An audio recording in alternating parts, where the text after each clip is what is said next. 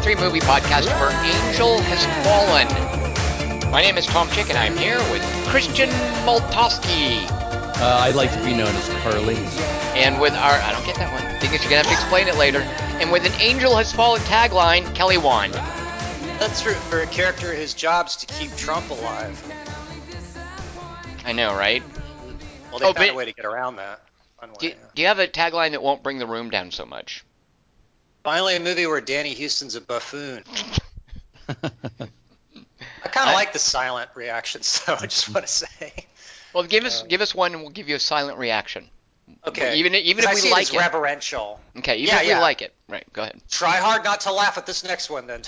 Yep. It's a real killer. Finally, an action movie with a helicopter. I want to laugh at that. Yeah, I do. Too. Yeah. Sorry, I can't. That silence, Kelly Wand, it was not sincere. Thoughtful. Really? Okay, good. Well, I could hear you struggling. It was difficult. Yeah. Kelly Wand, are there 4 or just 3? Because it's a trilogy. Were there 3 taglines for Angel Has Fallen, or is there a 4th?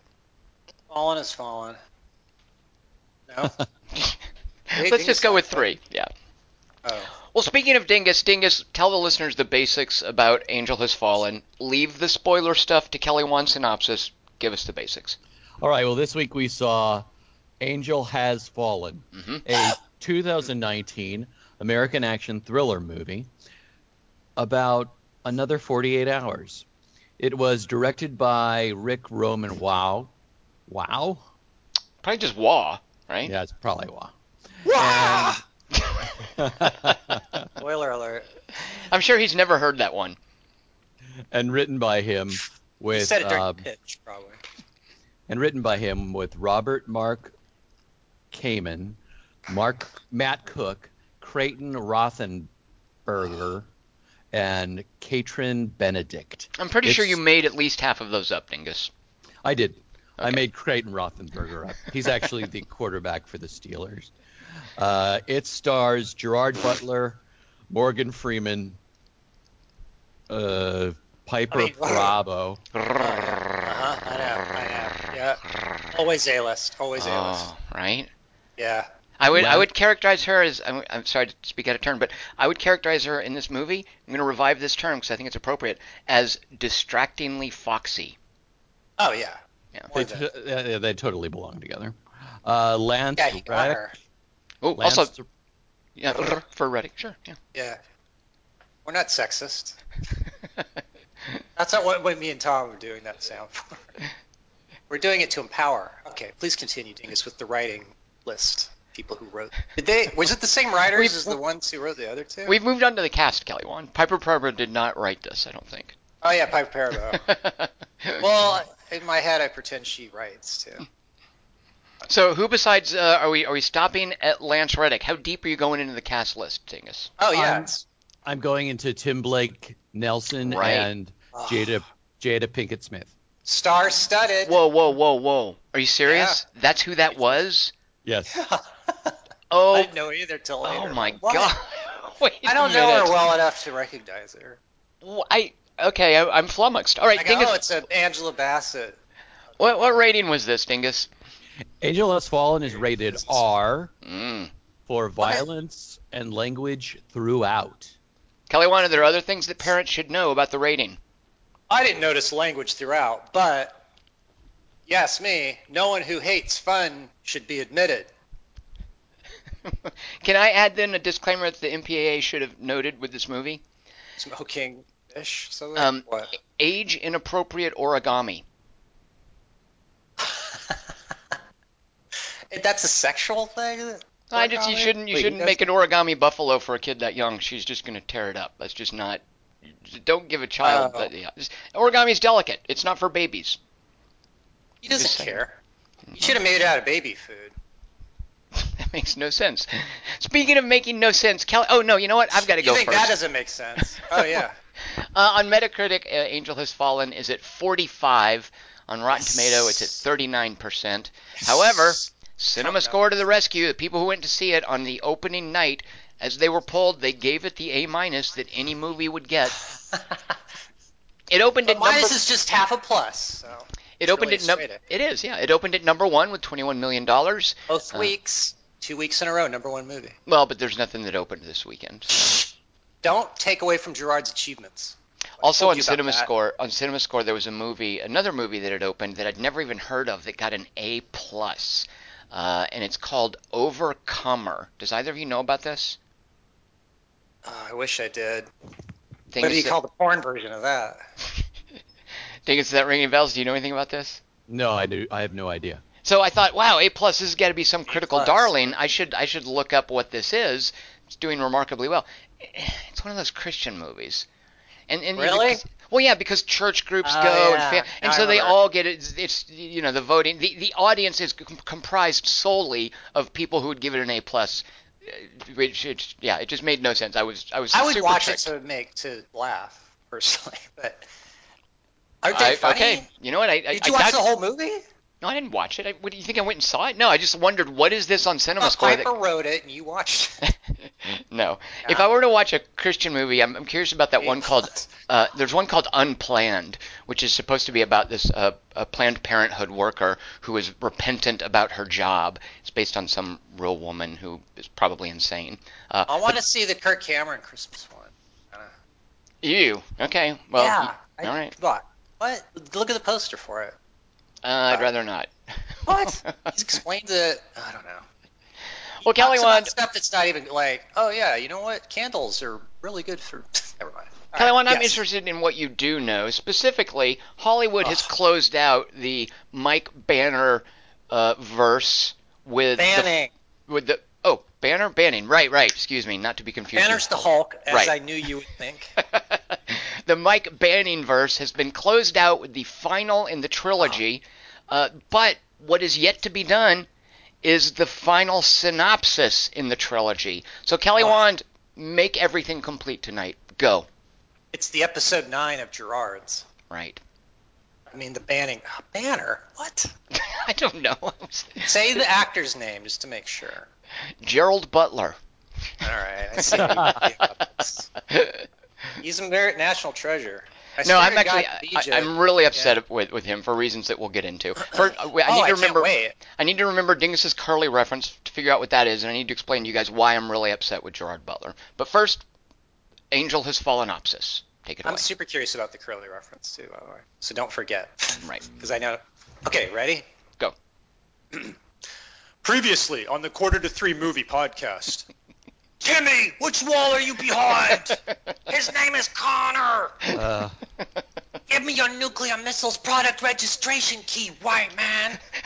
First, it's time to play a little telephone game I like to call Fuck Off. You first. Very well, fuck off. No, I meant, sir, now London's falling. The whole city, not just the bridge. Better call Gerard. Previously on the Quarter to Three movie podcast. What's happening? Dingus, it's a recap of the first 2 previous Gerard installments. I don't understand. Sir, we were wrong yet again. It's a den of thieves. I know you hate to call Gerard again, but none of us wants to, so... Fate, my mother's name is also Martha. Let's all be friends and make dawn to the justice or whatever. And where should the listeners write in if they have thoughts about Aquaman? Kristen Stewart would have been perfect as Superman's dad, and the kid from Unbreakable has a nice body. Oh, God. Sir, sorry to disturb you again. We were wrong. Gerard's submarine in this isn't just a hunter, but a hunter-killer. Or possibly a hunter-forager. We didn't read the whole poster for it. Previously on the Quarter to Three movie podcast. What's happening right now? It's a recap of the previous 3 installments. Shut up, fool! And with 1 point, Kelly Wand's favorite movie of 2010, The King's Speech. Guys, you had to tell people Nazis were bad with a stutter. Sir, we're dumb again. Gerard was right. It's a geostorm. Like the car. Looks like we're all going to need a bigger umbrella. I'll hold it. Nathan! Jira! Baby! And with 1 point, Kelly Wand's 9th favorite film of 2014, SpongeBob Sponge Out of Water? You worked on it. That's why I didn't make number 8. Sometimes things happen in life. You may not want them to, but they do. Hey, Bree, we're pilots in this. Previously on the Quarter to Three movie podcast. What's happening now? Made the sound. Guys, Batman's dead. Think about it. There's no way he could swim from the ocean and meet Catwoman in Italy. I speak film. Forget it, Emma. It's Gangsta Squad. Has my Arcanite bar sold on the Orgrimmar auction house yet? Guys, a microwave CG head just told Fassbender to Prometheus to try harder to microwave it. In the moving picture Kindergarten Cop, I teach the kids how to offer out their blood to Cartaxula and to serve its unholy will. And now the Gerard Trilogy, Part 4. And where should the listeners write in if they've seen a sandwich in a movie? My name is still pronounced something else! Sir, we are wrong yet again to laugh and point at Gerard. It's an ugly truth. Previously on the Quarter to Three movie podcast. Now what's happening? And now the Gerard Trilogy, Part 5. Angel has fallen. Opsis, opsis, opsis. What just happened? Gerard runs giggling in slow motion away from a bunch of soldiers with rifles. Visual on Gerard, yeah, he's South Corridor. He's next to a window, actually. Now he's falling out of it into some gum. Sandra Bullock nudges me annoyingly. A helicopter and guys with paintballs all attack Gerard. Gerard trips and accidentally shoots himself in the eye with a paintball and screams. Wow, no one's ever lost to a helicopter at paintball before. An angry soldier with a mustache is all, "What's the big idea? You giggled down at me when we was on some stairs." Treat stairs like they're real. You're dead when it isn't. By the way, my first name's just long for Jira. Danny Houston walks up. Good work, Gerard. I have a house in West Virginia. Huh. Director of Secret Service, eh? Only took you 3 movies to get a minor promotion. They unzip and hug. Hey, come over to my house. Watch my kid eat puzzle pieces. Tom's right. You and I are old friends. Weird you weren't in the first 2.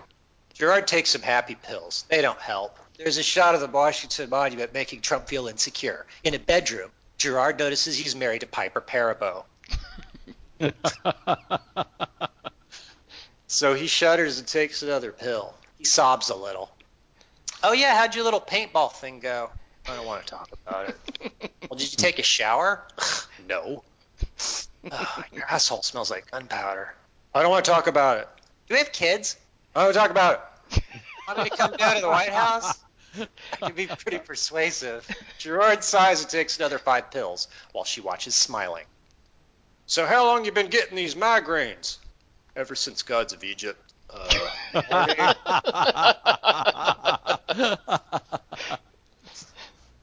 Farting since Bounty Hunter. The fatness ever since Ugly Truth. Kind of ironic. What line of work you in? Computer sales. So I travel a lot because people outside Washington, D.C. don't have computers. Mr. Butler, you're a franchise about disasters waiting to happen. Gerard celebrates his doctor's appointment by walking down a hallway with Lance Reddick. Meanwhile, President Freeman, you are also president in Deep Impact. Will people be holding up babies at the end of this also? I wasn't listening. Fatty. I didn't have my hand up, but okay. What if we all start calling Russia the Soviet Union again? Will Yakov come back? Also, are you playing Eckhart's character? That's all for today, folks. Thank you. Later in the same hallway, Gerard, that submarine movie of yours had more leaks than a screen door. It wasn't me. Wait, the boat thing in that was a sub? Later in an Oval Office, that Steve Mnuchin guy from Oh Brother, Where Art Thou's all. And that's why fighting for money, paid for by people serving a flag, is different than receiving money for fighting for a flag. Now, who leaked the thing about Yakov? No one's fessing up, huh? Fuck. I really thought just asking would work. Meanwhile, Gerard has Danny Houston over to his house to listen to his wife and make stuff out of newspaper. Gerard always tells me stories about his army days. I feel like screaming. Here's a classic Gerard story. Army cooks aren't exactly a quality cuisine, so Gerard killed an admiral. Then he went to a restaurant and he ate fried chicken by a gray old guy named Mo. Now I get Dingus's joke. Mo walked 5 miles.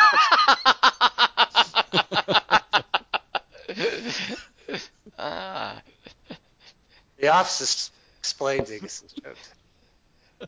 Mo walked 5 miles to work, 10 miles back. And he made his chicken on the sidewalk in summer. So Gerard made everyone in the entire army buy this perfect stranger a bunch of cars. Chicken restaurant across the street bought him out a few weeks later. I think it burned down. The card in the window said C on it. Gerard thought that stood for chicken. Wow, I have zero idea what you want me to say to that. Houston turns a newspaper into an origami bowl and hands it to the baby. Here, a chicken might have gone with my story better, but... Haribo's all, say thank you! The kid eats it and passes out. Beside me, Edward James Olmos yawns. Gerard hands his beer bottle to Houston. Here, make something out of this, Rodine. Later on a conversation patio. Gerard, did you ever think we'd be in movies this dumb after 30? Whew. You're over 30? Ugh. I miss it. Whatever I'm talking about. Smoking, fucking the guys, the fighting, smoking, farting. By the way, I'm not going to take a job promotion if I ever get offered one. I can see that in your face. We're lions. Put in a good word for you, though. Can make paper animals. He raises his glass. Tomorrow. I don't think that's 2 words, Gerard, but they toast. That night, Gerard studies the origami buffalo. His face is all, that's incredible. The next morning in the kitchen. Hey, Parabo, I'm going to go fishing with the president for a few days. Bye, baby extra. It's all, later on a boat. Later on a boat. Mr. President, it's cold as shit. Can I guard someone else? Classic Gerard. Always cold. Always thinking excrement's cold. I don't know who to trust anymore. Then I thought, nothing bad ever happens around Gerard's character. Wait, this is a sequel? Gerard, you may be 0 for 2 in this trilogy so far, but I want you to run the Secret Service and make more movies about your hapless character. Gerard makes his usual expression. That's what I was afraid of, that look. You've been given a death sentence. I don't know, sir. The only time I feel alive is when I get hit in the throat with a paintball. Give it till the end of the first act. Talk it over with what's-her-face. Gerard scratches himself. Jesus, Gerard, you're scaring the fish. Get out of here. I'll protect myself today. Meanwhile, on the shoreline. Hey, guys, what are those? Drones? Gyllenhaal, wearing a space helmet, nudges me excitedly.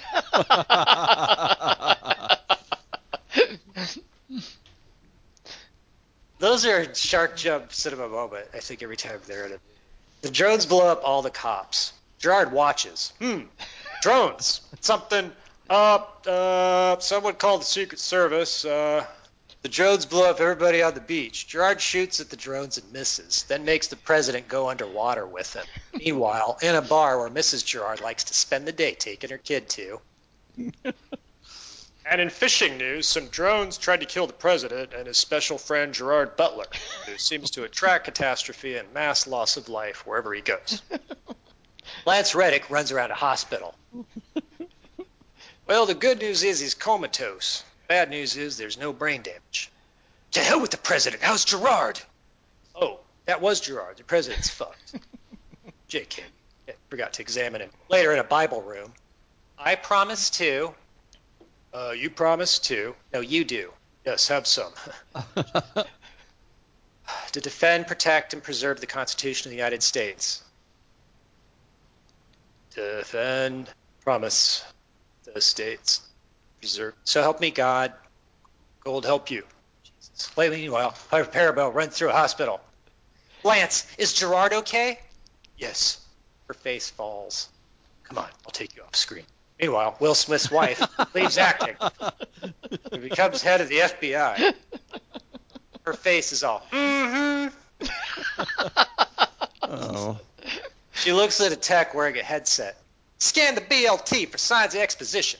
Meanwhile, Gerard wakes up cuffed to someone's hospital bed. Damn it, not again. Mr. Butler, tell me who you are, who you work for. My name's Butler. Sort of gave it away. And my job is, butling. Guns. What's the last thing you remember? Kicking some black guy in a pit. And, yelling at him about where I live. Mr. Butler, the president is in a coma. In fact, so is everyone who went fishing with you that day. Everyone but you. Huh. Interesting. Not really. Wait, what? I'm a suspect based on that? Are the first two movies canon? Why would I assign drones to attack a boat I was on? Actually, that does sound like me. I confess, I did it. You should shoot me now. Mrs. Gerard, did you know about the $10 million in the offshore account? No. Sweet. Mr. Butler, maybe you can explain why your pubic hair and scrotum sweat were all over the laptop keyboard in the van that fired the launch codes that killed everybody? I think it'd be weirder if you found a van without my... Also, in your garage, we found a bunch of drones and a giant diagram marked Kill Prez on boat ideas in your garage. Okay, the drones I can explain. I really like the Spider-Man movie. Also, if ideas was spelled correctly, that exonerates me. Also, just to be sure you find the porn. What about all these calls you've made to the North Korean terrorist from the first movie? Yeah, I'm trying to teach him how to play fuck off. This phone game I invented. Did he call back? Huh? Mrs. Butler, did you know Gerard's been paying cash for chamomile since 1981? Damn you, he's being considered for head of the Secret Service. Why would he kill the president? That'd look bad if it came up as an interview. Exactly, Mrs. Butler. So if you just tell us who the villain in this movie is, it'd save at least an hour. So, hurry, fuck you. Gerard Butler, you're under arrest for trying to kill the President of the United States by swimming with him to shore and giving him CPR. And in movie title explanation news, Gerard Butler, whose name doesn't include the word angel, has fallen tonight. Or to put it more descriptively, is about to be moved by a car to somewhere irrelevant. Non-comatose ex-president and actor Aaron Eckhart had this to say. Who? Mrs. Butler, what will fall near your husband in the next movie? Gerard Butler is transported by a black car caravan like the fugitive. Suddenly all the headlights and car engines die. Officer, I'm Gerard Butler. I think my eventual fate at Thermopylae speaks for itself. Call it in. Ow, the radio's dead, idiot. Oh, wait, our phones, huh? Hey, look, bullets! Some gunmen walk on screen and shoot all the cops. Gerard tricks them by attacking them and running away giggling, while they shake their fists and shoot each other. Gerard steals an SUV with a license plate that spells ball bins. He finds a lockpick inside a gun and picks his cuffs so they're locked on good and tight. Yeah, Jada, we lost Gerard, and everybody around him's dead again. So I guess we better call Gerard. Wait. Damn it! Well played, Butler. Okay. Wait, that's it. Something facial recognition system. 1 second, my phone's ringing. Hello? Thank you. They just traced Gerard's favorite vodka to Moscow. Case solved. Meanwhile, in Danny Houston's garage. First I forget to program Idris Elba to fight two assailants at the same time. And now we lose Gerard. Don't worry, sir. I know for a fact that he patronizes chicken restaurants. Operation Fishing Trip Colma Drones is a disaster. Kill Gerard. Fuck Gosling. Marry Vikander. Wait,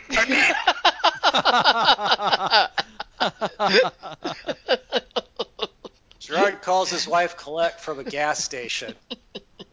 Oh, it's you. Honey, we've been getting more death threats than usual lately. Also, why didn't you tell me you were taking pills? I can party too. Look, Parabo, things happen in life. You may not want them to, but they do. Okay, feds, listen up. I know you're listening. I didn't do this, but if I did, I'm too smart for you. So we're going to play a little game I like to call... Hang up the phone now, mister. Damn it. Parabo, I gotta go. I felt really good about that tonight, too. Squeeze Stinky's head for me and pat her face. Her name's Cunt. He hangs up. Looks like we got FBI's most wanted here, Cletus. Gerard kills the old man and drives off in one's truck. Suddenly, some cop cars chase him. The paintball helicopter shows up, shooting paintballs at him, and also into the rotors, so it twirl paints the sides. Gerard tricks the cops by making the back part of his truck fall off and crush them to death. He honks the horn. Later, assholes. I'm gonna go drive past Jason Clark at Pet Cemetery.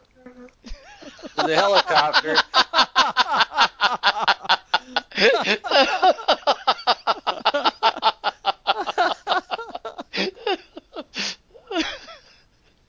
the power of vocal cords to fade. In the helicopter that's watching, Jada's all, damn it, I picked a helicopter slower than a truck. Gerard forgets he doesn't know how to drive a truck, and it flips over and explodes. Later, Ma'am, the dog sniffed everywhere. He's definitely not in the truck. damn it! Gerard drives off in another truck behind them. Later, assholes! Gerard gets bored while driving, almost dies in a head-on collision, then parks in the middle of the street and falls asleep snoring. Beside me, Mr. Glass is all, classic Gerard! Later in some woods. That part's true. Later in some woods. Son, how the fuck you find me? I was actually looking for Alaska. That's Big Brother for you. Later in Grandpa's smelly cabin. I don't do medication, so here, have some alcohol. Oh, cool. Oh, yeah, you're writing a new manifesto. Yup, it's called fucking government. I'm on page 1. Don't call me son. You walked out on Mom and me. Sex was never the same. Vietnam, Korea, Iraq, all the same shape. Me not being in the first 2 of these is the best thing that ever happened. I'm the second best. Meanwhile, sir, we found Gerard. He called us from a cabin to tell us to fuck off. Got the phone stuck in his throat, so we traced the call. Danny Houston tries to not be annoyed while Asa Butterfield kicks his chair. Cool. Damn it. No helicopters this time.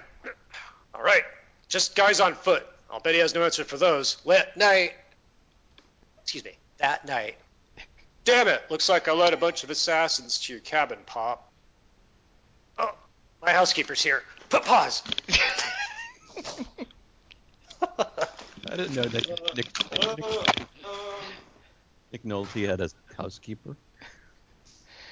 And Kelly Wand didn't break character. That was lovely. Yeah, it was really cool. Was he right about your curly? Yeah. All right. It's pretty obscure, but good, Dingus. Thanks. I just like the way that Kelly went, oh, I get it. She does get to hear part of it. How exciting.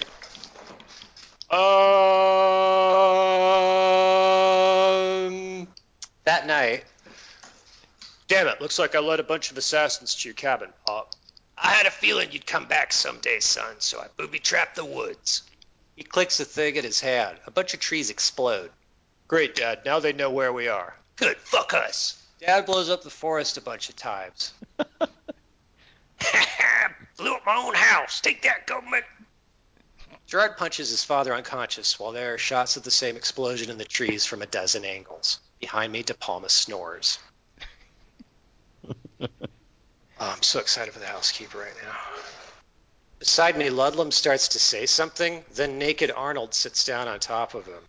In the classical bedroom fat true lies I made to the yogurt woman that in the Captain Kirk enthusiast wants to stab.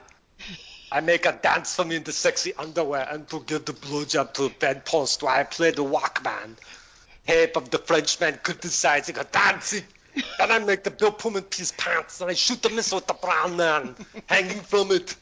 And then I nuke the ocean and then I crash into police cars with the helicopter. And the fat cool character who fucked Roseanne in the prime hides behind things. By the way, I played more athletes than you. No one considers weightlifting a sport. Kevin Costner and Mr. Fields with wolves. Weightlifting's the only sport besides the Running Man. Tin Cup should be the name of your nose, Mr. Almond Brothers Robin Hood. You're a fucking choir next to me. I'm the governor here. Putting the word car tax in Dracula's name's not scary. Not as scary as the box office for Message in a Bottle. Car tax terrifies the children to how the car taxes work. Now go stand on a tornado. You know, Graceland, Mr. Postman, do it for love of the game. Oster sighs. If only he'd put more thought into his titles. The next morning, Son, you gotta hear this. I know in advance what someone's about to say on the radio. And in forestry news, another 50 extras have been blown up by Gerard Butler and his psychotic father. Danny Houston called to tell us that the Russian government was also involved. Wait, that wasn't the good part. It's weather coming up. Damn it, Dad. Let's talk about your failed marriage to an off-screen mom. Damn you, Dad. You gave up. You're right, but sometimes it's better to give up instead of loving to yourself and hurting the ones you lie towards. Gerard gets bored with his dad and calls Danny Houston. Hello? Danny, it's Gerard. Tell him I said hi. Tell him I said hi. Dad sounds pretty fired up. By the way, this wasn't about the money. I just like drones. Oh, yeah? Well, guess what? Maybe it's time you and I played a little phone game. I like to call fuck off. Wait, so you... No, wait, I'll go first. Hey, you guys playing fuck off. I want a piece of this action. Fuck off, Gerard. Fuck off.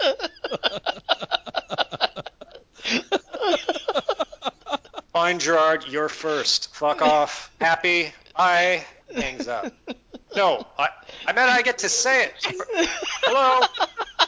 Danny? Fuck. I'll show him. He thinks you can out-G a third-gen Gerard. Beep, boop, boop, beep. You have reached a voicemail for... Fuck off.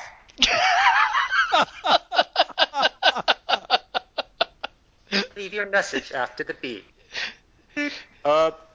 It's Gerard. I'm calling about the fuck off thing. Message saved. To celebrate his phone battery dying right afterwards, Gerard walks through the woods while his dad carries a fax machine. Jesus, has this shirt ever been washed? That's yours, fool. Here, hold my fax. Presto. He pulls aside a polka-dotted sheet, revealing a pickup truck. He gets tangled up in the sheet, cursing while some nearby deer and raccoons watch. That's great, Dad, but for all I know, that truck was there the whole time. She got an engine? Links for tires. It's not a phrase, Dad. His dad drives them around in random directions while Gerard holds a paper with some coordinates on it over the windshield so a helicopter can follow them.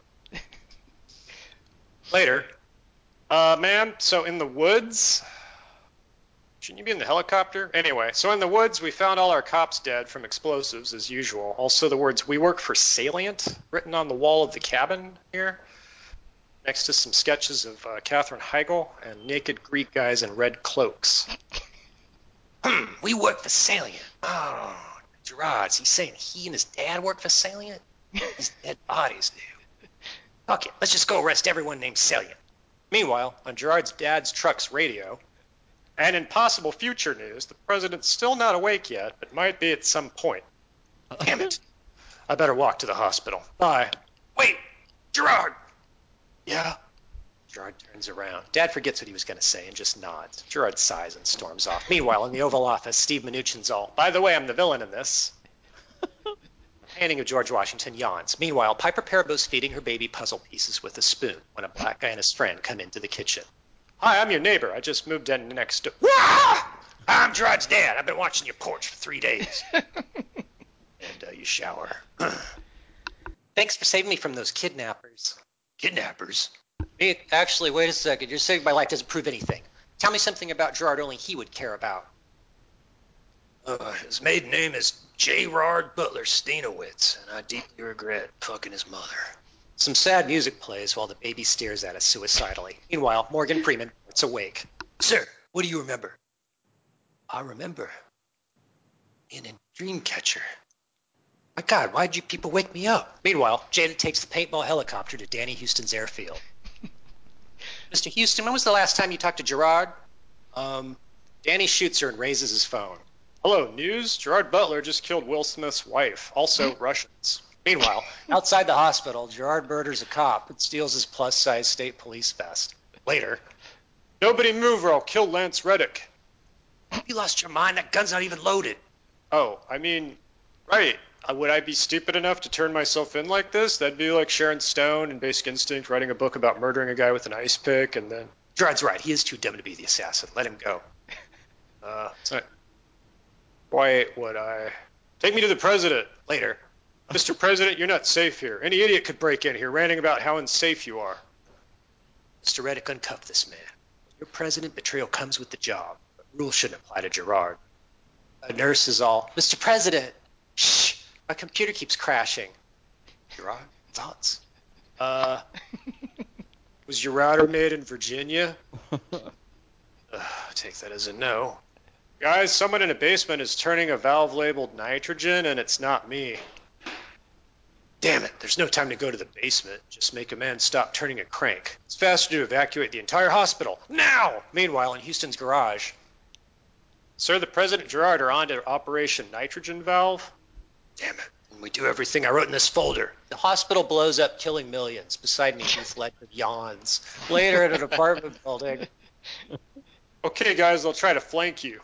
So good luck. I'll be over there eating these muffins. Houston's gunmen show up and shoot bullets at a wall. Then they kick in a door they think the president's behind, but Gerard tricks them by the president not being that behind there. It's just off screen. Watch it. Camera crew. Later. Hey, what's the big idea? We're both on stairs again.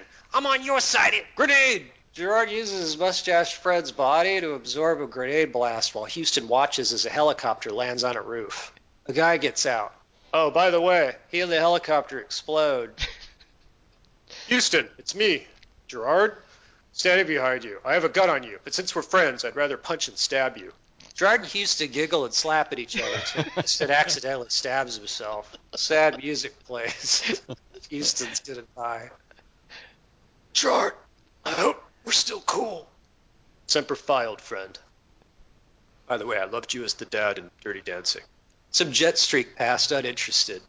And in wrap-up news, a bunch of people have been shot and blown up near Gerard Butler for a 5th time this week, so all charges against him have been dropped. Here's a group video shot of Morgan Freeman with Putin and Merkel and other people. After Morgan farted. To celebrate the collapse of the American government, Gerard and his wife and dad watched the baby eat some dice. 14, 15, 16. Damn it, you beat me, you little fuck. So, Mr. Nolte, what are your character's plans? Oh, I'll probably just blow up some more woods to show the government I'm free. Dad, you should move in with us and blow up the suburbs for a change. We got plenty of room in bed. Just don't break Gerard's heart again. That's my intention. Later. Gerard, come in, have a seat. Why are you wearing an arm cast? I don't want to talk about it. Suffice to say.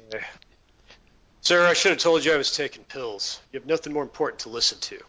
Damn right. I can get you the good shit. By the way, sir, I learned a life lesson in this installment. So here's my resignation.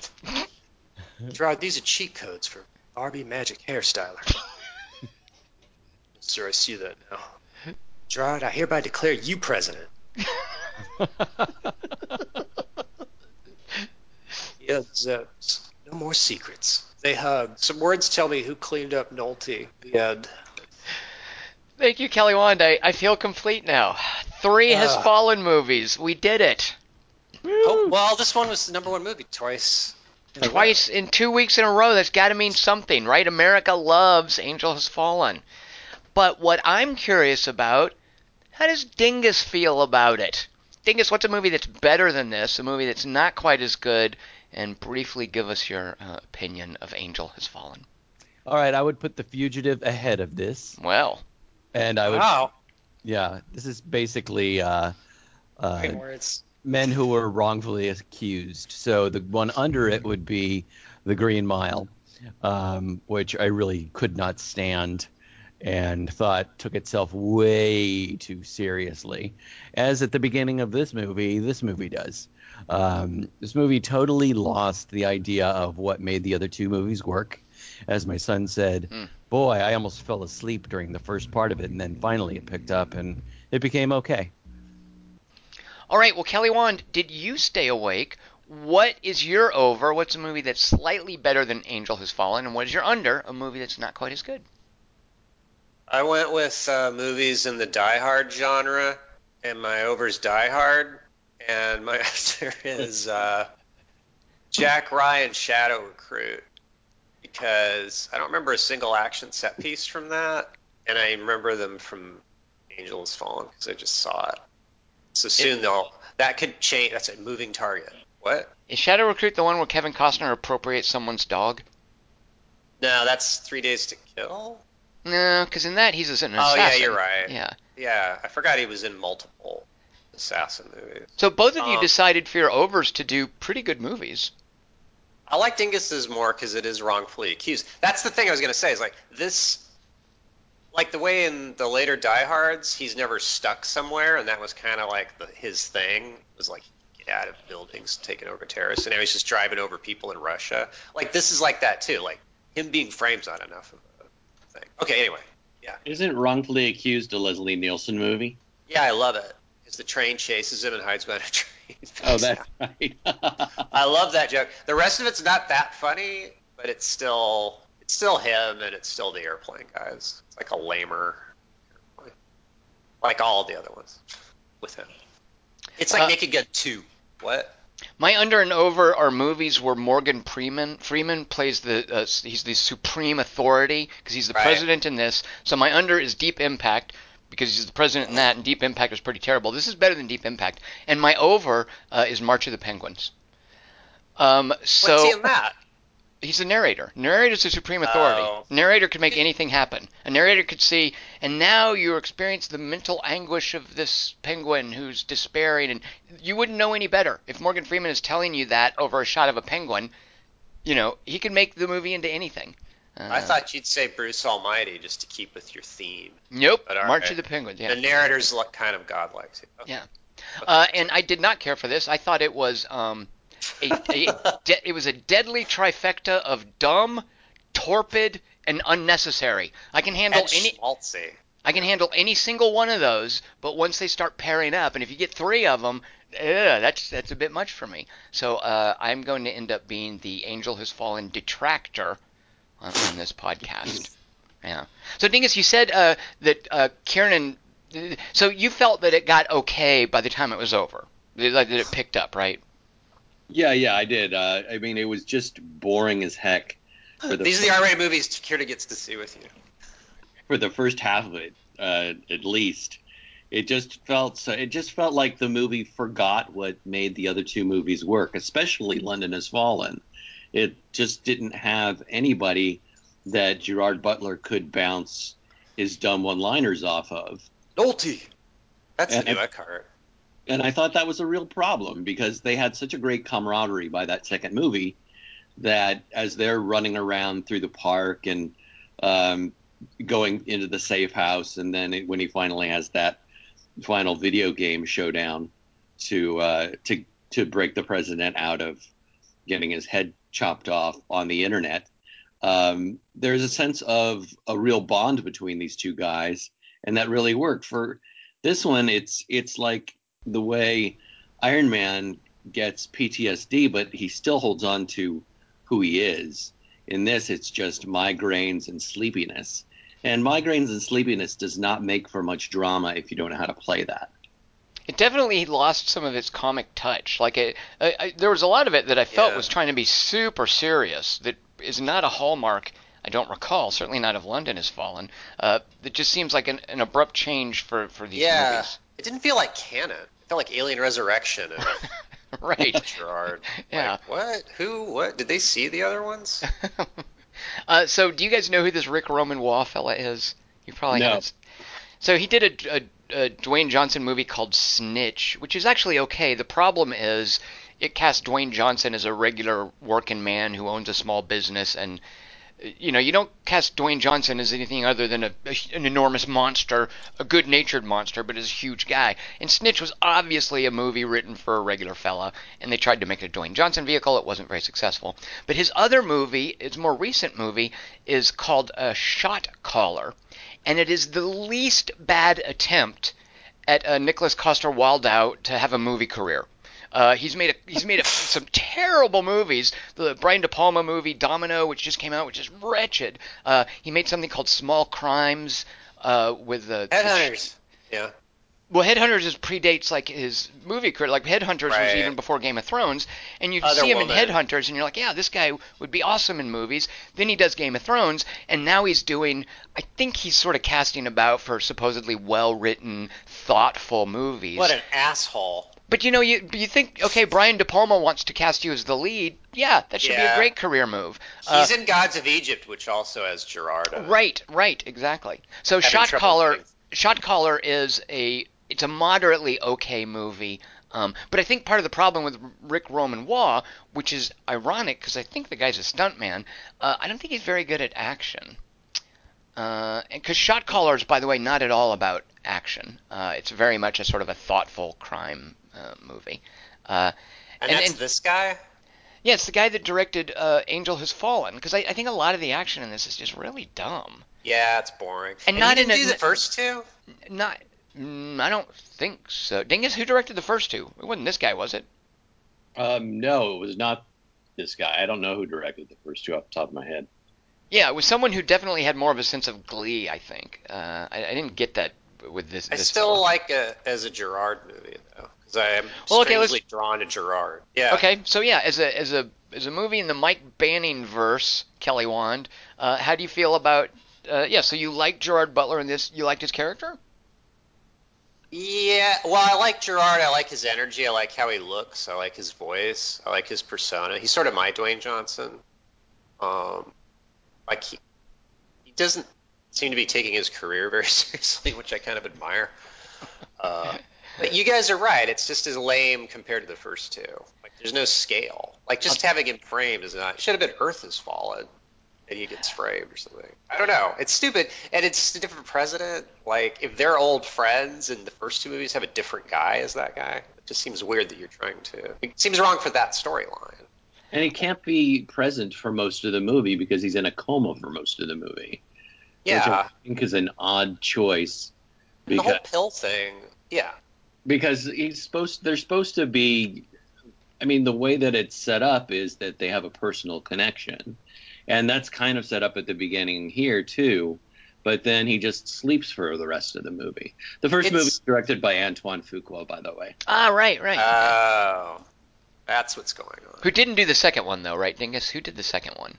No, the second one was directed by somebody named Babak Najafi. You just made that up. You just invented that. Yeah, I just made up Babak. I just like to say Babak. It's a writing issue because the Nick Nolte lines are really vanilla. Like, I loathed your mother. Like, there's nothing idiosyncratic about any of the dialogue. It's just like pat or shit. I loved it when she said, "Tell me something only he would know." Well, I know his name. And that's an example to me of just how dumb it was. Like that should be, like, first of all, it's a complete waste of Nick Nolte because Nick Nolte was totally game for whatever, and I appreciated that about him in this. But they just kind of left him hanging, and I kind of resented that because he had that crazy hobo beard and he's Nick Nolte, and that's what they give him is just this sort of tepid confessional I was a terrible father nonsense. Who wants to watch that? Right. And exactly like that moment where and first of all, it makes no sense. He just knocked out people that are trying to kidnap her.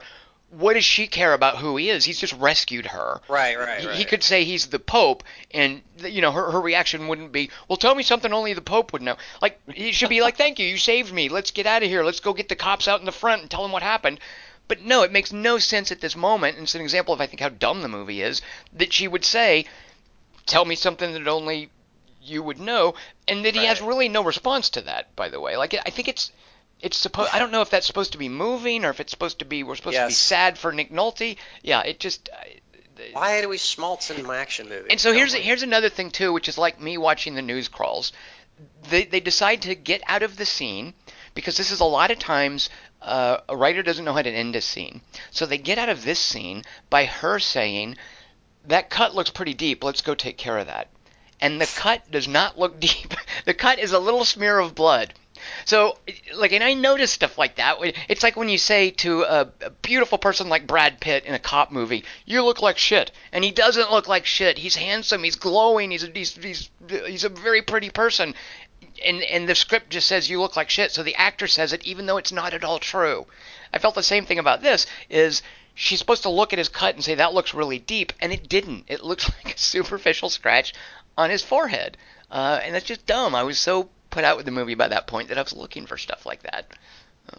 Yeah, and since she's a nurse, she should have had to do stitches at home. There's a great opportunity there. Yeah, sure. Stitches. And they could have had a decent scene where she finds out that he left and why, and starts to tell him something that only Gerard would know, that she thinks he will want his father to know about him, that his father doesn't know about him. They could Chicken restaurant. I mean, it could have been really touching and nice, and it could have had some sort of a bond happening between the two of them. They're not.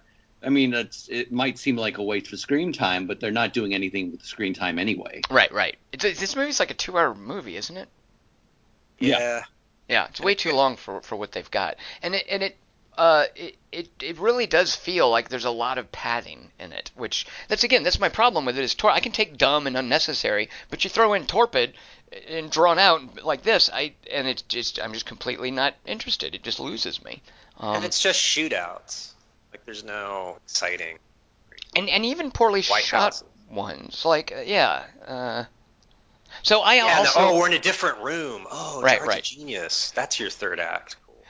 I should confess I haven't seen this movie because I walked in late and actually thought I did a double feature. I came in after seeing another movie, and so I walked in and there's some huge action scene going on, and I'm like, wait, what? Am I late? And I even had to get up and walk out and look at the front of the marquee in front of the door to make sure I was in the right screening. And I was like, oh, did they maybe change the time? And I went and sat down and was convinced I was in the middle of the movie, and it was that stupid opening fake out. I don't know what happens, if anything, before then. Nothing. I don't know how long it goes on. Okay, so That's credits. So even that was that shootout wasn't that much different from the one in the hotel later. And I shouldn't be so hard on it too, because really, it's okay that these movies are dumb. Like the fact that Nick Nolte's makeup person didn't make a deep looking cut on him shouldn't bother me. But there's just not enough other stuff to keep me from caring about that. It should bother you. There should be a deep cut. But I don't mind. I seriously don't mind dumb in movies, Kelly Wand. You should know that about me. No, right but now. visual stuff. If the line is "you look like shit," make him look like shit. But Jesus you know what? Christ, the fucking makeup thing. Here's the thing: you almost never that line "you look like shit" is so common in movies, and because of the way movies are made, the person almost never. Well, no, the person almost never looks like shit because beautiful people tend to be actors and actresses. I can think of maybe Destroyer with Nicole Kidman's character when Toby Huss says that to her. Like they actually make Nicole Kidman look like shit. But any other movie where that line is said, the actor looks great, and I don't mind because I'm not there for that sort of plausibility and that sort of reality-based interaction. I'm there for the action scenes, and because this movie didn't give me the action scenes, because I didn't care about the characters, I'm just going to pick on the makeup design. And the lines, some of the lines. So Morgan Freeman has the line, and you mentioned it in your synopsis, there are more leaks in this White House than a submarine with a screen door. Jesus, that's the line someone wrote for Morgan Freeman as the president to express exasperation about the leaks in his administration. Yeah, and it makes him look like an idiot because that's his administration. Right, exactly, and that's the only turn of phrase he can come up with. So, boy, he must not be. He's not a very. He's so competent. The guy he picked as vice president is evil. That's Morgan Freeman. I'm sick of these fucking movies where movie villains can only get the presidency through subterfuge and murder instead of just the stupidity of the electorate. Like, they can just run a fuck stick. Like, he doesn't need to trick anybody. That's another dumb thing too that bothered me is this movie referenced the election tampering because it wanted to use the Russians as villains and possible as something that the blame was hung on him for. I think they even talk about colluding with Russians, which I've got so many things that I'm mad about with this, but the election tampering thing, the Russians must have sucked at election tampering if Morgan Freeman got elected, because obviously their goal of election tampering was to sow chaos, and they obviously wanted Donald Trump elected. But in this fantasy world where the Russians tampered in the election and Morgan Freeman was elected, obviously a Democrat, I mean a black Republican presidential candidate is like a unicorn at this point. Yeah, they didn't get away with the tampering. Right, it didn't even work because Morgan Freeman got elected. The vice president, I guess, was their guy. Oh wait, I thought Moscow was a red herring. No, because that's the thing is blaming him. It was a red herring, and presumably Tim Blake Nelson's. Tim Blake Nelson's motivation was to wage war against Russia so that the military-industrial complex could So Russia's the victim of this movie. Right, exactly. Their election tampering didn't work, and furthermore, we got a competent president, but he failed because of Danny Houston, and so now Tim Blake Nelson is in office, and he's going to start war with Russia. Nice move, Russia. Great election tampering there. As opposed to a president who talks like the kid in the Twilight Zone episode where he sends people to the cornfield and writes like that with random capital letters. That guy's president. I don't understand old Twilight Zone references well enough to get that one, Kelly Wand, I'm afraid. He was in the movie. Did you see the Twilight Zone movie? I only remember, the, hey, you want to see something really scary? Everything after that freaked me out. You don't remember the Lithgow? This is what happens when we think the movie's boring. We just go, hey, you know what? Right. We start talking about 80s. Well, the thing is, I need you to defend this movie more, because you said it was okay. He doesn't like it. Well, no, come on, Dingus, come on. Confess, Dingus, that you thought it got to be okay, right? He said it underwhelmed. Well, I actually, and at first I the first time he showed up, I thought it was Mark Boone Jr. And then Nick Nolte. Oh yeah, a slimmed down. I didn't recognize him. He was so. Just a slimmed down version of Mark Boone Jr. And then I realized it was Nick Nolte, chewing on the scenery, and as my dad said, looking like his mugshot. Basically, they didn't have to do anything. Yeah. Wow, that's right. That was a familiar look for him, wasn't it? Yeah. Jesus Christ, Chewbacca. I actually really liked that sequence where his father kind of takes things over, and Dad described it as the Claymore sequence. I don't know if those are Claymores or not, but I'll take his word for it.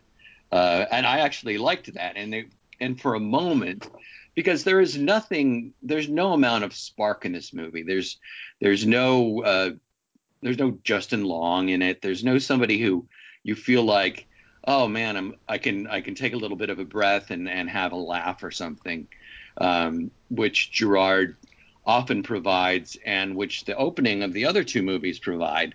Because the first movie begins with the president and Gerard sparring, and then the second movie begins with them going jogging and palling around. Right. And there's nothing like that here. It's just Gerard being dour. And I thought Gerard, since he was also a producer, said, you know what, I want this to be more serious. Right. I want it to work. I want to really show a character who is undergoing a great deal of pain, and I can do that. I can pull that off. And I'm sitting there thinking, I'm glad you can pull it off, but it doesn't belong in this movie. Yeah, Dingus, exactly. I mean, do another Machine Gun Preacher if you have to, but don't do it here. Right. Yeah, get your shit out of my. Also, too, it's a storyline that it would have made way like. The fact that Eckhart's not involved in this plot line, like, where is the character reference? Right. What the fuck? Like, you can't just go, he never existed? Is that what happened? Or he's just not caring that, oh yeah, that guy who saved me twice is now up for murdering the new president? Wait, guys, you gotta be correct. I'm telling you, he didn't do it. He's super cool. We were sparring in the thing in London. Come on. It's like Iron Man not showing up in Thor: Dark World. Right. It's like, wait, we had Aaron Eckhart. Did he die? Come on, have him stand up for Gerard Butler, right? Yeah. So Dingus, I want to take issue with your thing about there being no. I got great joy out of how hot Piper Perabo was, and I found my mind wandering to that awesome scene in the movie The Cave where she fights dragons, where she has to climb a cliff and go into a tunnel, and she's wearing super tight climbing gear, and she's all sweaty and hot, and I enjoyed that part of Angel Has Fallen very much. Kyrie Ugly's good.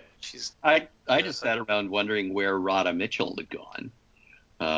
Radha Mitchell is no Piper Perabo, Dingus. Come on, come on. She was the wife in the other ones? Yeah. I just assumed he was always married. Oh, wait, what? I didn't even remember that. Hold on. Radha Mitchell was Gerard Butler's wife in the other movies. And now she's a young, hot blonde. And they just plug somebody else in with nary a mention as to why. And see, they don't even care, Tom, about their own mythos. This is what I'm saying. Fuck, what? Come on. I expected more from a third movie. And I just with Star Wars. Well, I guess they do. I didn't believe Piper Perabo would be with him. I mean, he seems more trouble than he's worth. She had a That's true. She had a kid by him. Was a kid in the? Didn't they already Okay, have a kid? I don't. We try to avoid saying mean things about child actors, and especially the younger they are. But I'm going to say something mean. I'm going to say the meanest thing about the youngest actor we've seen. That baby was awful. That was the worst. That was the worst baby extra I've ever seen in a movie. The baby was like clearly not engaged at all with Piper Perabo. They had maybe one take where it waved at Gerard Butler. That baby was a terrible baby actor, and I hope it doesn't get any more work. We were supposed to worry for its life, too. I love that moment where he's getting ready to leave, and there's the requisite, "Come on, darling, let me get you breakfast. I don't have time." And then he just leans down to this strange baby that he obviously doesn't know or have any relationship with, and goes or something. And he goes, "I still got it." And the baby just kind of looks totally not interested at all. Yeah. To the baby's credit, it does scream. It does seem genuinely distressed when the evil dudes come in to kidnap them. Like, it does let out a wail. Kelly Wand, come on! Kelly Wand. And I just want to say also part of why it bothered me. I just watched some of the most amazing baby interaction in a movie with Riley Keough called Love Song. Has either of you seen that? Oh no, but oh my god! Is that you? Really? She's just so good. There's a baby in there. It's obviously not her baby. It's not her baby. But there's a baby in there. What about Bradley Cooper in American Sniper? It's American Sniper. Sure, that one belongs in the Hall of Fame. That's the best baby actor I've ever seen. But watching Riley Keough with this little baby actor, and they've obviously worked to make the child comfortable with Riley Keough, and Riley Keough is certainly very comfortable with the baby, and I presume. The movie was basically about their relationship, so you can't expect the same level of that in Angel Has Fallen. But I had just seen Love Song, and now I watch this poor little unengaged stunt baby who just really has no place in show business. If I recall correctly, Love Song was one of Chris Webb's favorite movies that year. Yeah. Did you like it? Yeah, that's where I heard it. Yeah, that's why I watched it too. Oh no, I loved it. It's a fantastic piece. It's basically. There's a movie called Gloria Bell with Julianne Moore that should be titled Julianne Moore is Awesome, and the movie Love Song should be titled Riley Keough is Awesome. It's basically a movie just about how radiant she is. She's fantastic in it. Yeah. And Shia greased her legs. I don't even know what that means. I don't want to know. American Honey. Okay. Oh, geez. It's okay if it's a scene in a movie. I'm talking about actors, man. I don't know your sick minds. I did forget she was in American Honey, right? She's got a chameleon thing about her. Yeah. So the one moment that there is a spark is when during the Claymore moment, as my dad calls it. I don't think those are Claymores, by the way. You do? Or a moment. I don't, because they were movie explosions. A Claymore, that's how you work a Claymore.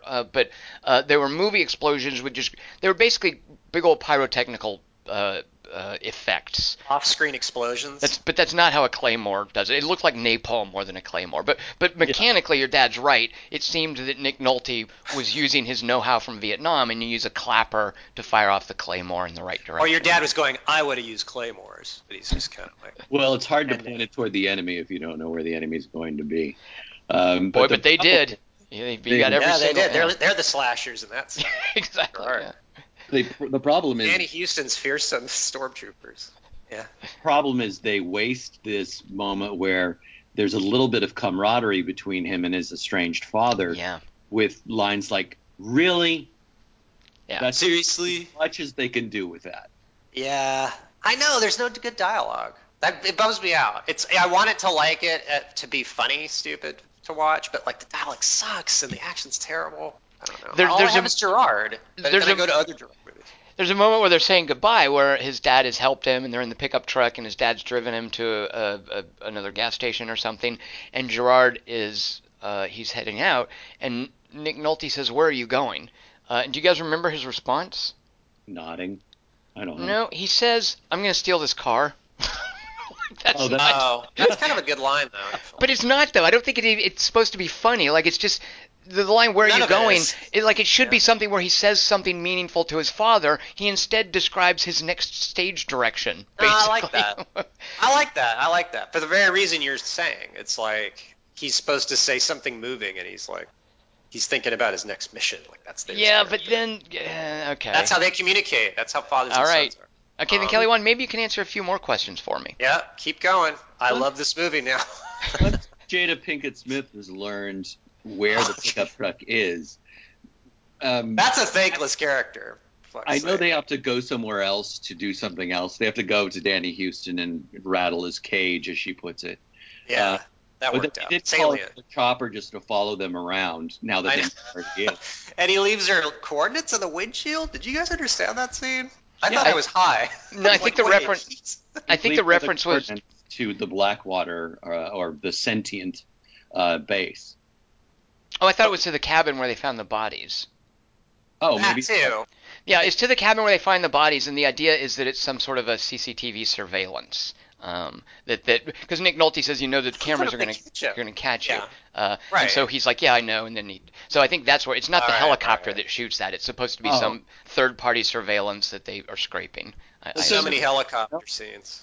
they're in the middle of nowhere. I thought for sure it was a helicopter. Everything's a helicopter in this movie. There's 4 fucking helicopters. And they But never I do like, anything. I like Kelly Wand. They're all the paintball helicopter. It looks like, it really does. Yeah, look there's like a paintball one. There's one that blows up on the pad at the end. There's her in one that she goes to get killed in. She does that. And I think there's one other helicopter. Did you guys catch her? So I didn't know it was Jada Pinkett Smith the whole time I'm watching it. I did No, love I the didn't. moment, and it was early on, where there's the swirl of activity at the FBI headquarters, and there's extras moving around, and the camera's sort of moving, and you're waiting to find out who it's going to settle on. And one of the extras who walks out is a little tiny short girl, and the camera's following her. And it's following her. And it's like, oh, this is our character. Cool. And it's this little tiny, just feisty Latina woman. And I'm thinking, sweet, awesome. And, again, like you said, Kelly Wand, completely thankless. But did you guys know what her name was in this movie? No. Helen Thompson. Oh. Oh my god. What? That was completely not written. Like, change her name. Like, give her a name with flavor or something. I mean, she's a Latina.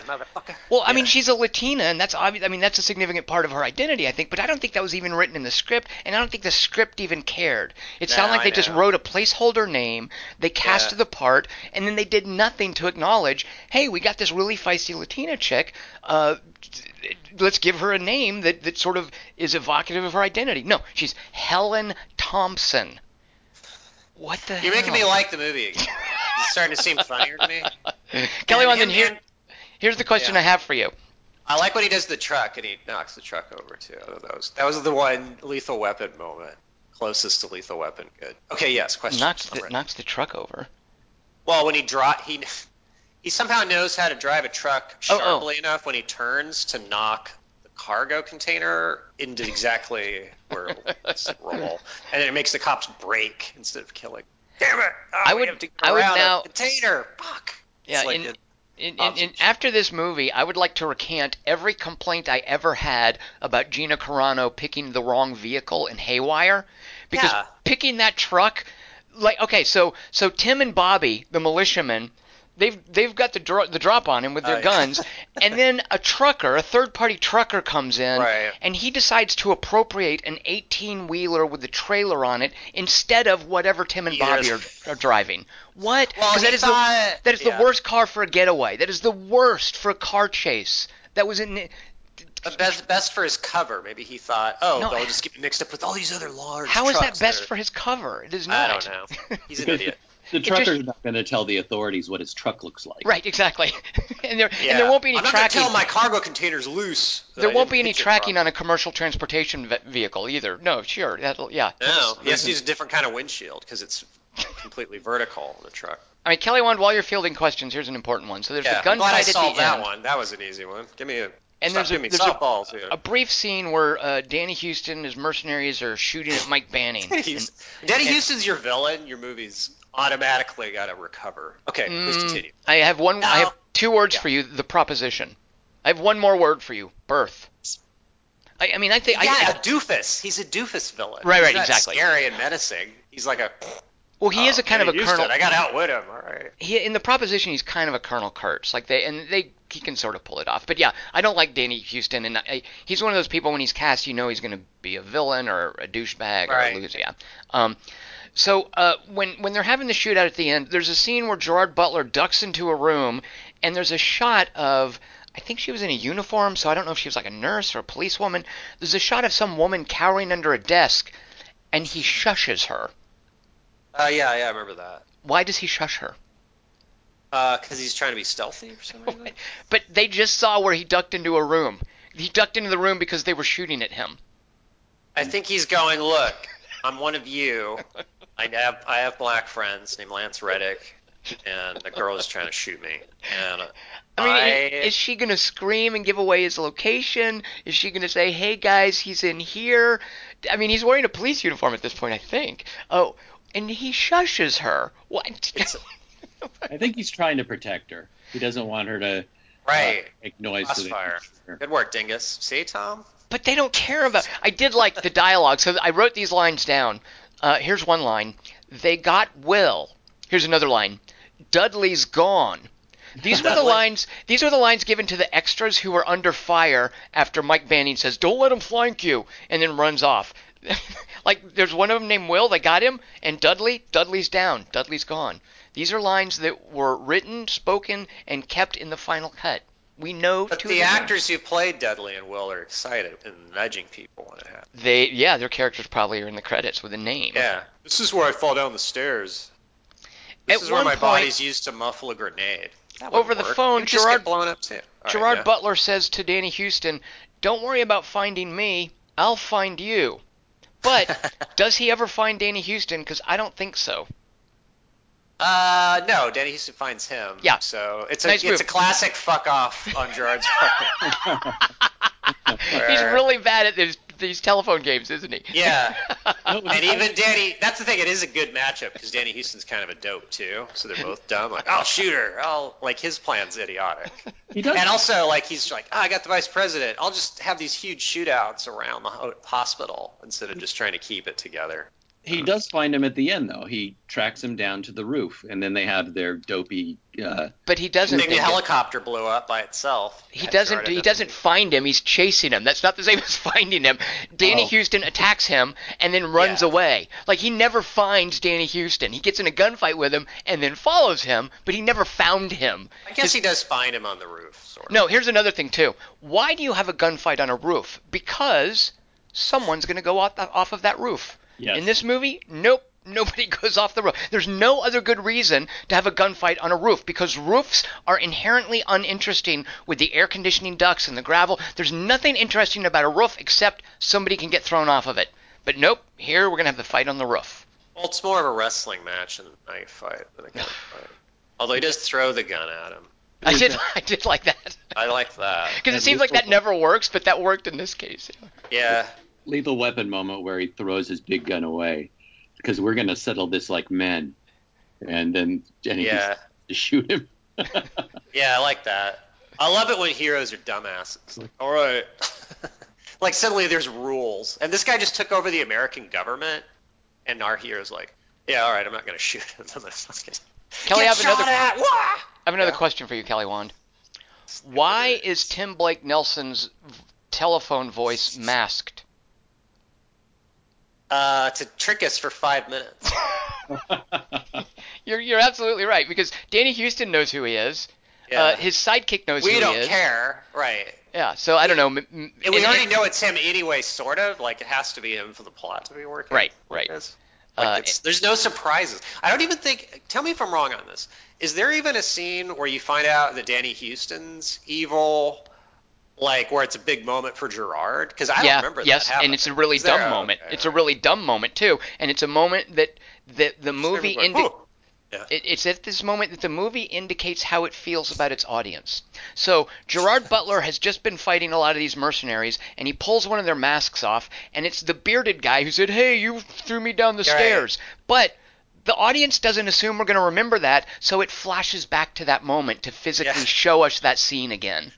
And that's the moment where he learns, and we as the audience supposedly learn, oh no, Danny Houston's a bad guy. Oh yeah, I saw that scene. Right, yeah, exactly. Oh yeah, I was here during that part of the movie. They should have flashed back during Dudley's deaths and Will's. Like, remember this guy? He was the extra behind him in that one shot. Speaking of Dudley and Will, I want to tell you guys who Dingus is in this movie. Oh God. Wait, hang on. Yep. I like Go ahead, you can guess, Kelly Wand. He's either Jada Pinkett. Nope. Okay, I'm Nick Nolte, sure. Oh well, that's a given, exactly. Peter Piper Perabo. Oh. Dingus is either the baby or Jada. He's not the vice president. He might be Lance Reddick. He's kind of by the rules. Kelly, one, you might not know this about Dingus, but if you're ever out with Dingus as day is fading and it's getting a little dark outside and a bird flies by, Dingus will point at it and he'll say, "That's a bat." And to be fair, a lot of times it probably is a bat. But anything that flies after daylight has started to fade, Dingus will point at it and he'll try to tell you it's a bat. So that when the drones approach the president's fishing boat and one of the guys walks forward and says, "Are those bats?" That was Dingus. Oh, right. I forgot. Yeah, okay. Because we need Gerard That's Butler not to even say... the nighttime, though. Right, exactly. The day, so he's dumber than Dingus. It's an exaggeration. It's a caricature of Dingus, to be fair. That's it's how an boring. exaggeration. That's how dumb the writer is. Like, oh, I'll just do this bats line. And I heard Right. Dingus say it, Hamburger Hamlet. Actually, you know what? You're right. That is dumb. Is why would the guy think they're bats if it's the middle of the day? You're absolutely right, Kelly Wand. Are those silver things that are shooting bullets at me bats? At 11 o'clock in the morning, yeah. Yeah, as opposed to wrens or corn crakes. And he's also in New England on a fishing trip, isn't he? Or did they go to Miami or something? I'm assuming they just drove to... bats there. Yeah, it must have been a short drive. I don't know. Yeah, I don't know where they went for that. This is kind of going back to your rooftop thing, Tom. Mm-hmm. Yep. Luke S. says that Gerard should at least have the decency to learn a proper martial art. Because he said that Gerard intentionally picked up the torch dropped by the likes of Chuck Norris, Jean-Claude Van Damme, Steven Seagal, and did it just get stuck in his shoe? He should at least have had the decency to learn a proper martial art. Because hasn't Luke F. seen 300? Like, doesn't that count? When he kicks somebody? I guess, yeah. Isn't that like his martial art? That's his signature move. That's what he should have done to Danny Houston off the roof. But Luke F. He's like fair point. John Wick and Brad Pitt in Once Upon a Time in Hollywood. Like, he's a counter to martial arts. Like parkour. Well, I think that Luke S. actually has a good point. Like, the kinds of guys who come up through a specific martial art are like Tony Jaa, that Indonesian fella. I think that tends to be rare. Like somebody... It's more like somebody like Keanu Reeves gets a successful career and then trains and studies and works out and also becomes a martial artist, rather than someone's a really accomplished martial artist who then parlays it into a film career. People like Tony Jaa, I think, are the exception these days. Is it weird at all that Secret Service guys wear suits and they might have to do martial arts? Actually, they may be wearing like karate. Like gis, show up in a gi. Yeah, or gunfighter. Yeah. Well, it's like a tie. They can't fight in a tie. I love a well-shot scene where somebody is fighting in a suit, like that scene in the bathroom in Mission Impossible, where the Asian guy has to fight the two of them. Henry Cavill takes up Ferguson and takes up his jacket and kind of steadies his shoulders and goes for it. I mean, when a man knows how to wear a suit, I'm not saying he's got a great body, knows how to fight and knows how to fight as well. That's really pretty exciting. And to your point, Tom, about him pulling the mask off the guy and then us having to be told who it is in flashback, and linking that to your early point that this is by a stuntman who doesn't know how to shoot or write an action sequence. I couldn't tell what the fuck was going on in that truck, as far as him choking people and kicking people and whatnot. Oh, right, the van. Right, yes. Or yeah. Yeah, in the van or whatever it is. You just can't tell what the fight is. And it was just so murky and weird. And if you're a stuntman, I think you should be able to David Leitch it a little bit. Come on. So here, Dingus, I'm glad you mentioned David Leitch and stuntman, and also, by the way, as far as a man who knows how to wear and fight in a suit, I think that's, for me at least, a big part of the appeal of John Wick, is how immaculately Keanu Reeves is dressed in those movies. Like, he's a good-looking guy, and he's well-dressed, and he's got cool guns and dogs. Like, yeah, absolutely. But here's my problem, too, with the action sequences. Rick Roman Waugh, I don't know if this is like something that he did when he was a stuntman. They get way too much mileage out of the gimmick of catapulting a stuntman. A lot of times when you'll have an explosion effect, there'll be a stuntman positioned near the explosion, and they'll have like a pneumatic catapult that throws the person through the air, generally into like the water. X-Men 3. But they got so much. All these explosion sequences. There were entire action sequences that were comprised mostly of stuntmen being fired off pneumatic cannons while there are explosions going off behind them. The drone strike sequence and the Claymore sequence, as your dad called it. I just couldn't stop. Because also explosions, they don't just catapult people through the air, they tear them apart. But I just couldn't help but watch those scenes and think, man, there's a lot of stuntmen getting paid good money to actually do practical effects. I should be all for this, but it's the same effect over and over and over and over again. I swear to God, there must be at least 30 stuntmen fired off of a pneumatic cannon in this movie. Off a pneumatic It's a soft catapult. R crutch. Did you want more of that? Oh, look, there's a random leg over there, kind of thing.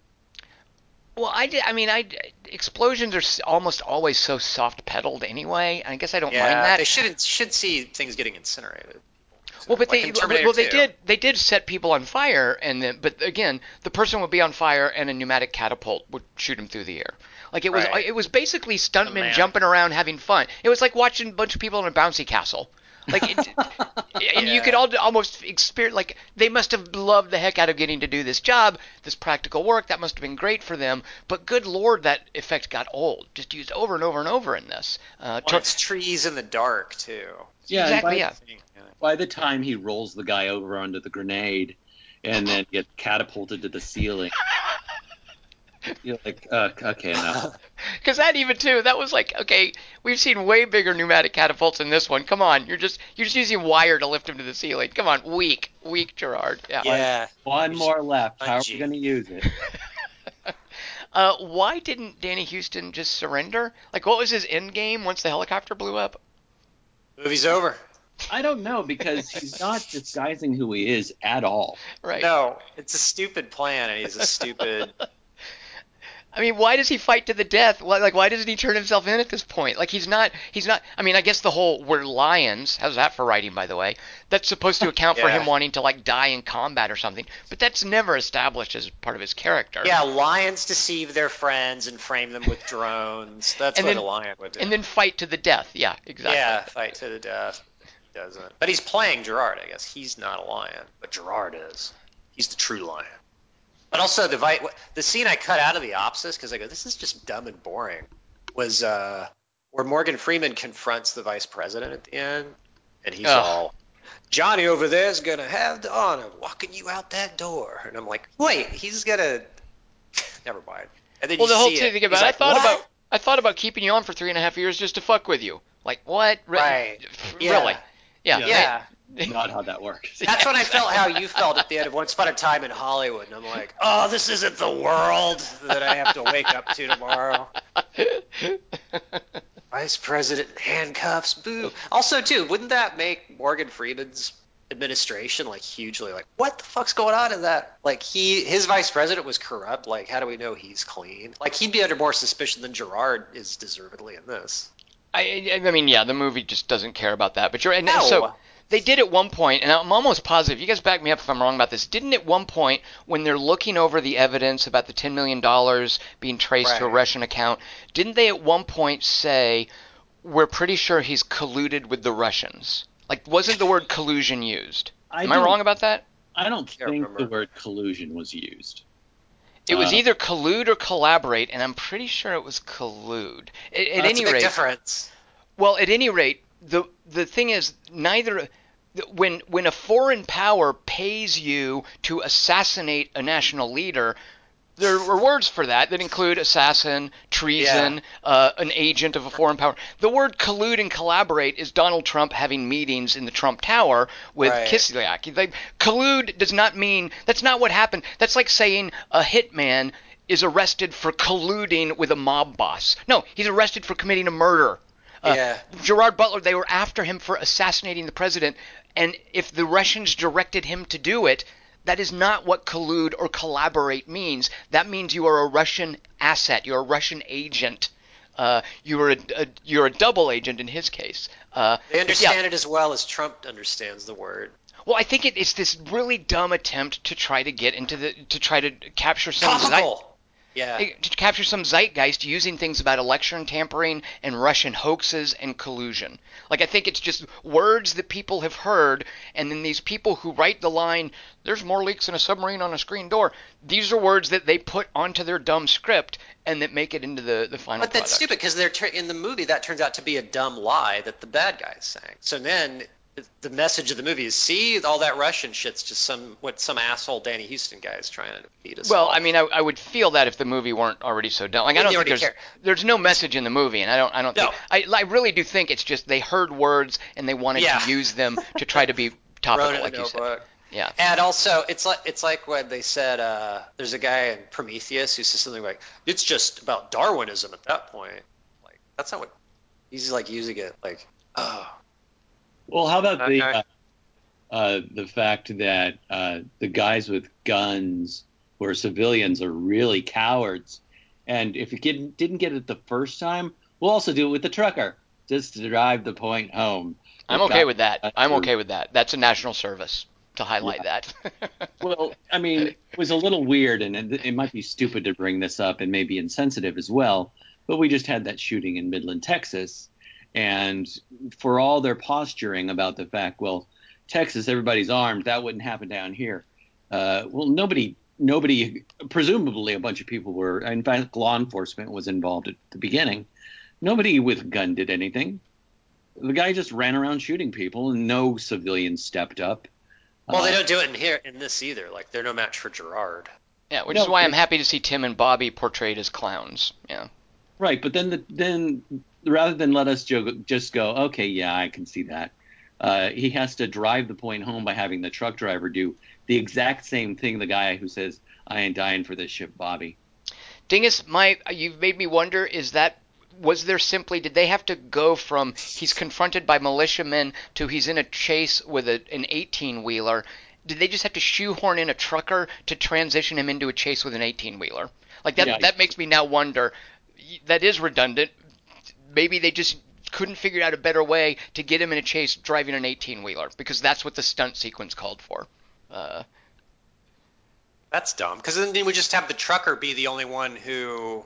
The trucker can't be the militia and the trucker. Come on, that's a little bit Why much, not? Kelly Wand. Come on. What? And you just have people taking turns pointing guns at him, and then they're all. It was sort of Blues Brothers, wasn't it? Yeah. Yeah, and then he just instantly disposes. Whatever. That's actually. So Damn John, it, Angel's Fallen. Yes. John Renninger does like this one part, or say at least he says it surprised him when Jada Pinkett Smith was actually gunned down. What do you think of that? I mean, I was surprised that they both got gunned down. Wasn't surprised that the guy got capped in the head. What else can happen to her at that point? I was surprised that she did, though. I mean, I really do think like it's. I mean, I think it's there for shock value, but I'm not shocked. I'm instead thinking, Danny Houston, what kind of idiot are you? Like you've now Right. you've just murdered a special agent.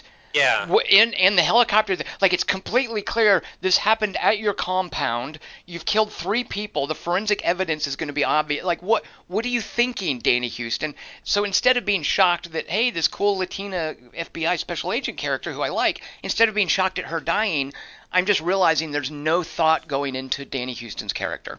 That No, he's and we're supposed to think, oh, he's ruthless, not, oh, he's Right. losing control. Because his Right. hair's still fine in the next scenes. He's still calm. right. He's just like a little annoyed, like, oh, we have to go kill everyone in a hospital. Well, I think the movie wants us to think he's like a Hans Gruber, who's constantly one step ahead, but he's not because the movie's too dumb to have a Hans Gruber in it.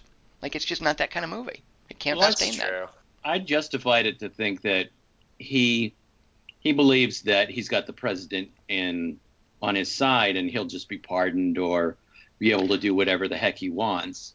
But it still doesn't make sense to me that he's running around outside the hospital without a mask on shooting at the president. Oh yeah, that's Right. ridiculous. Yeah, I know. there is a line. They do give him a line to try to explain. I think what he's doing. He says to his little sidekick, "We'll take it offshore." So they're not going to be an American company anymore, and then presumably they'll be above the law. And so there's a line where you were supposed to think, oh, okay, so he just realizes he can't be part of America anymore. He now has to be an offshore company. Just as soon as we shoot our way through this heavy traffic. Right, right. We'll be offshore. No problem. Yeah, Kieran and I All coming together. laughing when the three or two SUVs. I forget when the one takes an exit. Are just these huge black SUVs are just la la la weaving through traffic. Guns. Remember Sicario? That's what Yeah. it made me think. I watched that scene and I was like, I could be watching Sicario right now. Yeah, where you're supposed to go, oh fuck, guns, that could happen. Yeah, well, look through all those terrible. Jeeps going through traffic, and look how different it is these there. big old Oh black my God. cars. Yeah, right. Yeah, that'd be right. terrifying, as opposed to, I hope Gerard makes it to the apartment building, I guess. Where are they? Where do they go again? The hospital. No, from the hospital. What is that building? I think it's just next door. And that's another thing too. I think they obviously found this big open atrium to shoot the film for a gunfight, and then that's why they were like, oh, we'll use the roof also. But Like people live there, don't and they? again, if you have an open They didn't atrium, evacuate that building. if you have an open atrium, someone's supposed to be thrown off of it. I mean, you got Rick Roman Wall. You've obviously hired 300 stuntmen. Throw one of them off of this atrium. But nope. Or make the helicopter fall off of it. Well, what the heck is going on that Marine One is half an hour away? What's Marine? The thing is, it was in the shop. Yeah, it was in the shop. We went out for ice cream, Mr. President. They're Marine One. You had one job. Stick around to help the president. There's 15 helipads around there. Yeah. Telling me okay, we're going to be 30 minutes away. You guys take care. And I love, too, how Gerard tells the guy, check for any hacks and breaches. Check for the IP address for Sentinel Merc services. And and it's all because he fortuitously hears the woman say, the computer's crashing. And that sets off his spidey sense to know Danny Houston. Virginia router. That line's from the movie. I didn't change it. Oh, that is just, that's the level of writing that this movie gave us. So yeah. It's like when Dwayne Johnson in Hobbs and Shaw goes, he sees the giant news crawl of them being framed for murder, and he's all, I've heard about these guys on the dark web. Yeah, that Dwayne Johnson hacker character. Yeah. Dark web again. I'm going to. I know. I know. Dark web. That's another. Hey, we heard a word. Let's do. Okay, so collusion, dark web. Angels Fallen. Is the file on the dark web this backup stuff about the vice president? Is that what we're supposed to think? No, it's his money. It's like his money that he's been given by the Russians. It's in an offshore account. Yeah. All right. It's payments and there's from a the Kremlin. Folder. There's a line where it's a folder. Goes, everything in this folder. It's not a server. Folders of MacGuffin. Yeah, it's not an account. It's a folder on the dark web. It's incriminating paper evidence that will later justify. Or Kelly Wand, it's just a guy who uses Windows XP and he's used to keeping things in folders. So he imagines, well, that's how the internet works as well. So a folder on the dark web. Oh no, it's just his idea journal. Yeah. It's his porn. Quick. It's his autographs. Dingus, who else did we make see this? Luke asked John Renninger, you said? I'm impressed even we got that many people.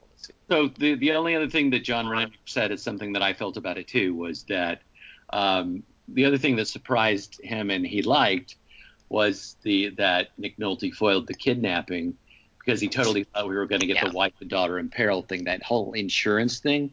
I'm glad that didn't pay off with the requisite. We're going to go and have the daughter and the mom in a hostage situation. They just cut that off right away. That was a deftly written twist, one of the very few, I think, in the movie. I've been watching your house for days. Wow.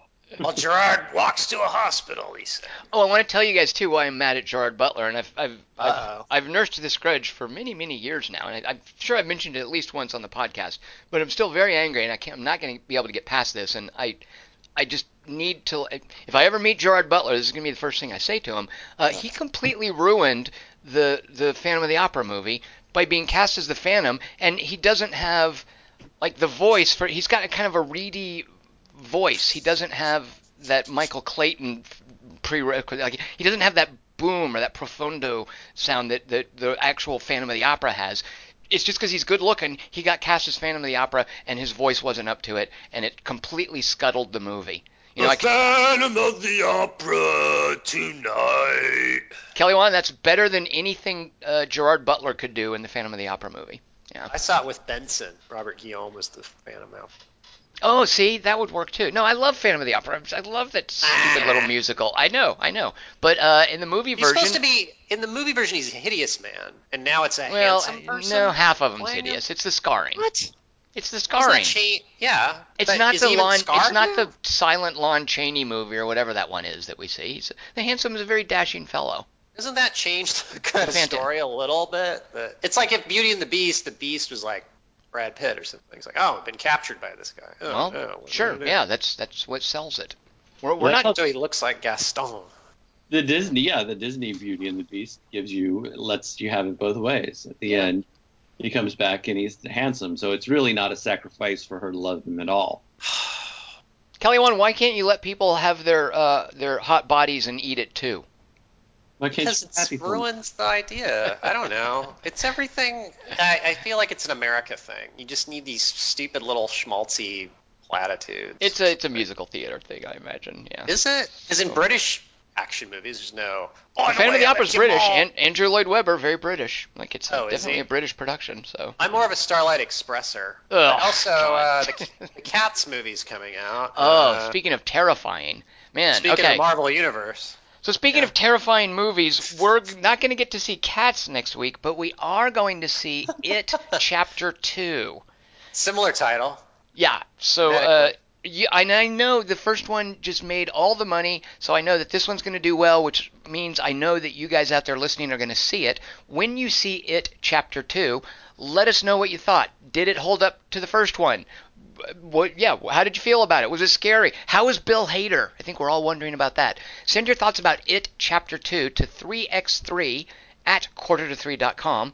Get that to us by, it's going to be a little early, Saturday the 7th at midnight Pacific.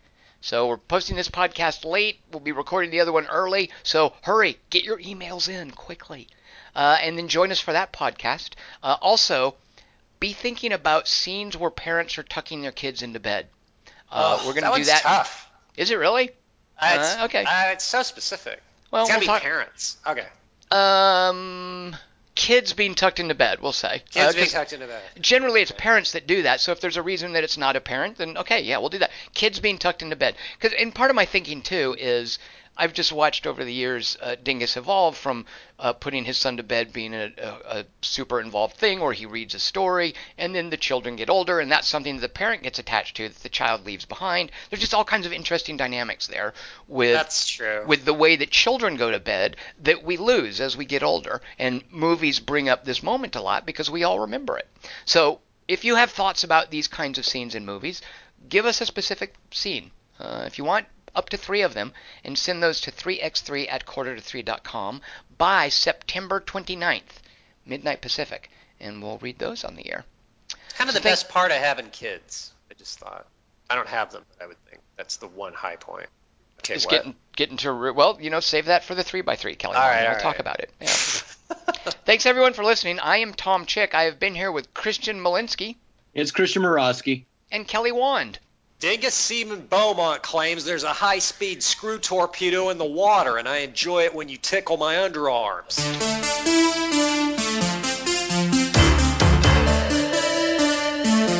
You believe in heaven above. You believe in love. Don't tell a lie, don't be false or untrue. It all comes back to you. Open fire on my burning heart. I've never been lucky in love. My defenses are down. A kiss or a frown. I can't say. It should cook a mushroom. That's my Kelly. I'd prefer that we be more capable and prepared than lucky. Observation, reflection, faith, and determination. In this way, we may navigate the path as it unfolds before us. All right, and we have, 8 more recharge cycles to go before we get to Origai 6? Is that a question, Yes, sir? Walter, that's a question. That is correct. I'll just keep saying dumb shit till you crack.